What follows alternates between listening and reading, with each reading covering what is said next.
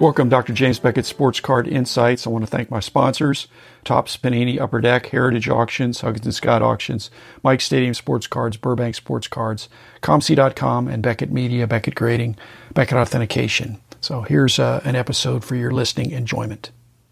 It's really cool to be working with your son or working with your dad. But how'd that come about? Jim, weren't you a Lone Ranger in the early days? Oh, no doubt. When I started the business, Jimbo was a baby, just 1 year. This even dates back further in our family. My grandfather was named James Spence. My father, his grandfather, was named James Spence, and obviously ours are the same. Jimbo screwed things up by having two daughters, and he was unwilling to name them James. So the streak is ending there. But why is he only the third then? Okay, because my grandfather, James Dugan Spence, had a different middle initial. It's James Joseph Spence, the next three in line. He actually took his mother's maiden name, and that's why he had that middle name of Dugan.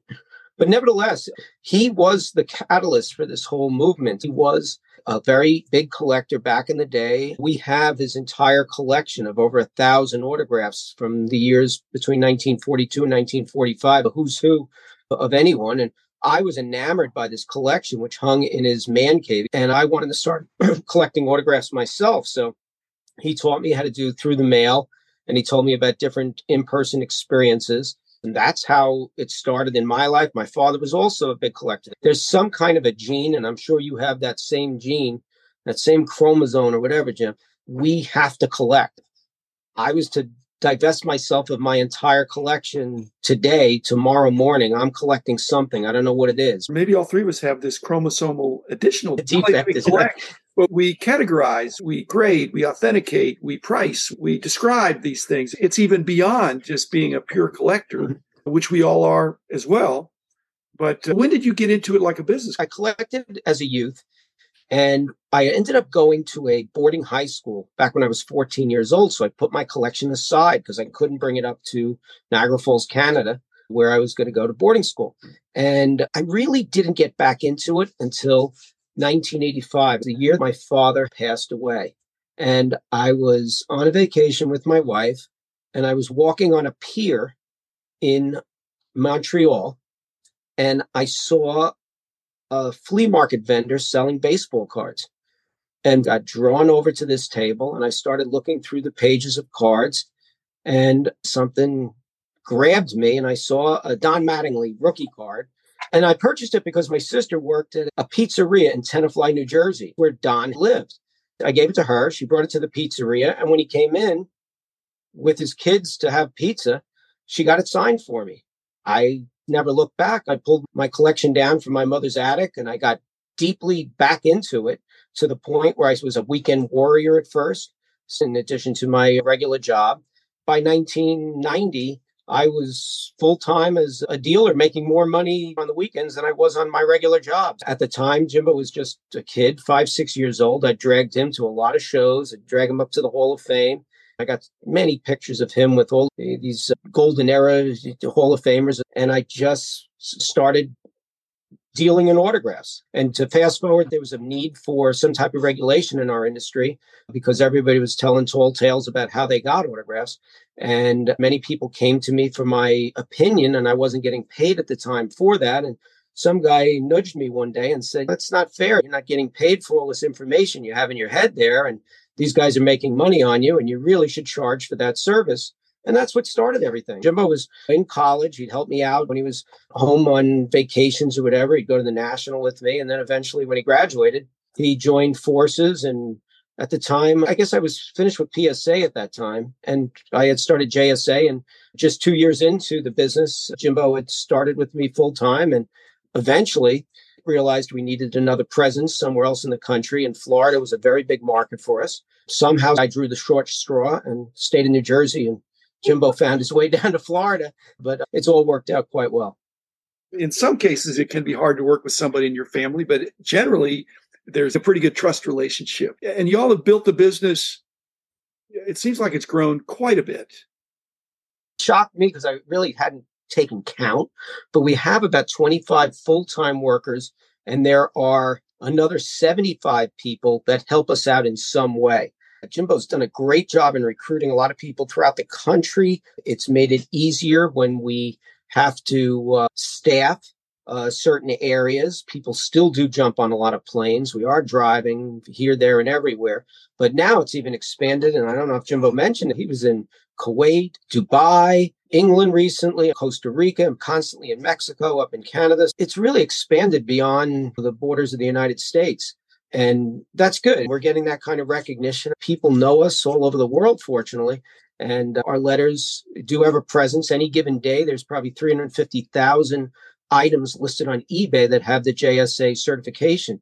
Like your former company, Jim, it's just exploded. You built a fine company, and we'd like to believe we did as well. And it's not over. And it's not just Jimbo and I want you to recognize it. My son, Ryan, he does our marketing and advertising. And then I have nephews, and my two sisters are involved, and a lot of other people are not related to us. But even though it's a large company, it's still run like a mom-and-pop type organization. It's not like my competitors that are so corporate. People have my cell phone. It's a lot more portable than card grading because you don't have a slabbing machine. And you can go to them more so than having people ship stuff to you. But your job arguably is tougher than card grading. There are more variables, media and implements and sizing and stuff like that. I think your business is trickier than grading cards.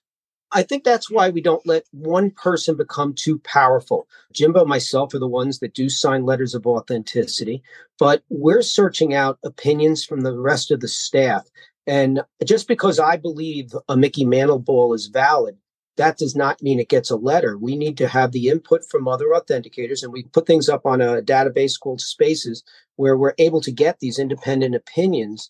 And based on the scores, things pass or fail. That's why we have so few errors in the company, because we're constantly checking each other's, which is so important, and not just have one omnipotent person just barking out good, bad, and it just doesn't work that way at JSA. Again, our competitors may do something different, but we have each other's best interest and backs in mind. And there are some autographs we require some 20 authentication opinions from our staff. We have a wide range of people that have knowledge in various areas. I may not be the best in, say, soccer autographs, but if it's a vintage baseball or somewhere in sports or even vintage Hollywood, I feel more comfortable in those areas. But everybody has a good working knowledge of what's going on in the hobby. Yeah, but what about the remote technology aspect? You have at least 2 different offices. But are your remote contributor experts part-time? Are they looking at a high-res scan or a high-res photo? Because if you're right there, I'm really going to trust you if you're looking, feeling the document, as opposed to somebody in Denver. Even if it's a high-quality scan, they don't have the item. We have magnification devices as well in our offices. We have the video spectral comparator.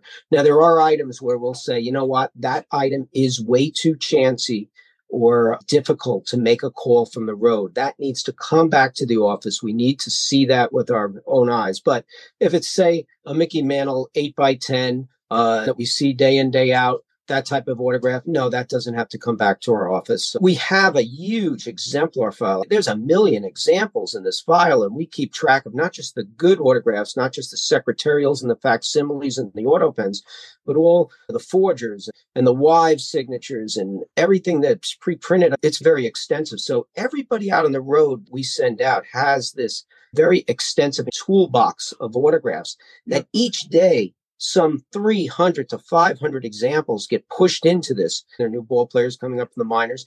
We're always feeding this and readjusting and what I call manicuring the file constantly so people are up to date and we can identify while a person's on the road, oh, that looks like forgery number 465, and we can pinpoint one that looks similar to it, or we might have already seen the item 5 years ago, and here it comes again, because they never find a home, these forgeries, unless somebody destroys them, which very infrequently happens.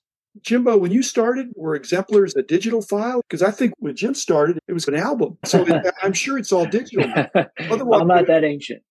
No, I remember, I do remember back in the 90s when I used to go to shows with my dad, he used to carry around the exemplar file. I know. And it was, you know, baseball, football, some hockey.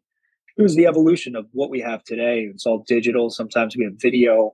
of the person signing. I don't know if you've ever seen Manny Pacquiao sign his name, but it's a very interesting way of signing an autograph. The same thing with Gal Gadot, who signs in Hebrew. So she signs from right to left. Different things we pick up on and where we see the pen strokes and how they form letters, and the forgers usually don't pick up on that. So, it's more than contrasting. It's where the pen touches the paper, where it finishes, the initial, the terminal stroke. But when I started, there was a digital exemplar file, to answer your question. Yeah. We now have it on a cloud system. All the authenticators have access to our proprietary information, and we can access it on our phones, on our iPads. Anywhere where there's an internet connection, we have access to it. We could change it simultaneously. We're in constant communication with each other now. In fact, more so than ever with our current technology and sharing images with each other. And it could be a Duke Snyder Hall of Fame plaque postcard. And our guys are double checking with our baseball guys to make sure that it's not some sophisticated forgery, because you'd be surprised. I failed a Bob Feller the other day. Just because an autograph's worth $15 does not mean it's never forged or it's not a stamp. We don't care what it is. We're here to protect the value of any autograph. Okay. Do you ever have a disagreement? We have a big enough company where we try to talk about the personal things in life after 15 or 16 years of working together. It's great. We share a very strong passion. We both have very strong work ethic. It's tough. We do butt heads sometimes. We've come to realize that we've got to continue to build this monster. We got to both have the same vision. We're going to continue to grow this and stay the premier autograph authentication company on the planet. It's crazy that I could fly to Kuwait and I walk in the building and there's a line of people saying, "I can't believe you're here." It just blew my mind. I couldn't leave the booth. I had to go to the airport. People were like, "No, you can't leave. You need to authenticate my stuff." So we built a strong enough brand, and we're going to maintain that. We both have that drive. A lot of hours. Some people think, "Oh, you've been around for 35 years in this industry. You know it all." No, I'm learning stuff every day. And you know what? A lot of our authenticators are teaching me along the way, just like I hope I'm teaching them. It's just this wealth of knowledge. Our authenticators have been out there chasing autographs. They know what the celebrities like to sign, how they sign it, what pen, what they don't like to sign, the area of the photograph they like to sign. There's all of this knowledge that goes into JSA. And I would hate to take all the credit for it or give it to Jimbo. Yes, we're a very big part of this, but it's a team effort. And if we're going to continue to grow, we're going to need more and more people that share that same passion with us. When there's hundreds of thousands of autographs that cross our desks on a yearly basis, we have to get other people to help us out. Of course, we're going to be there for the big name stuff all the time, not to mention our witness protection program. We have people sitting next to the celebrity every day of the week, somewhere in the United States or elsewhere. We are authenticating a celebrity's autograph in bulk, 400, 500, 1,000 at a time. We've got to be able to be on top of our game so that we don't make a mistake.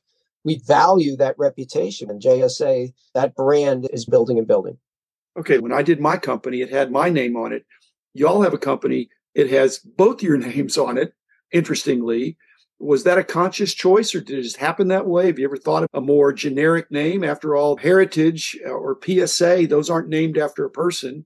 Yes. But to me, it's important because you totally stand behind it because it's both your names, just like that reflects on me personally. Interestingly enough, Mark Jordan, when I worked with him years ago, I asked him, "Why did you name your company your name?" He goes, "I didn't want to be XYZ company or come up with some clever name that somebody else could use in another state. I wanted it to be unique." When I formed JSA, my name was well known in the industry already, easy enough to spell. I also liked the lineage of the whole thing. I told you about my grandfather, my father, and I knew Jimbo. It could work for all of us.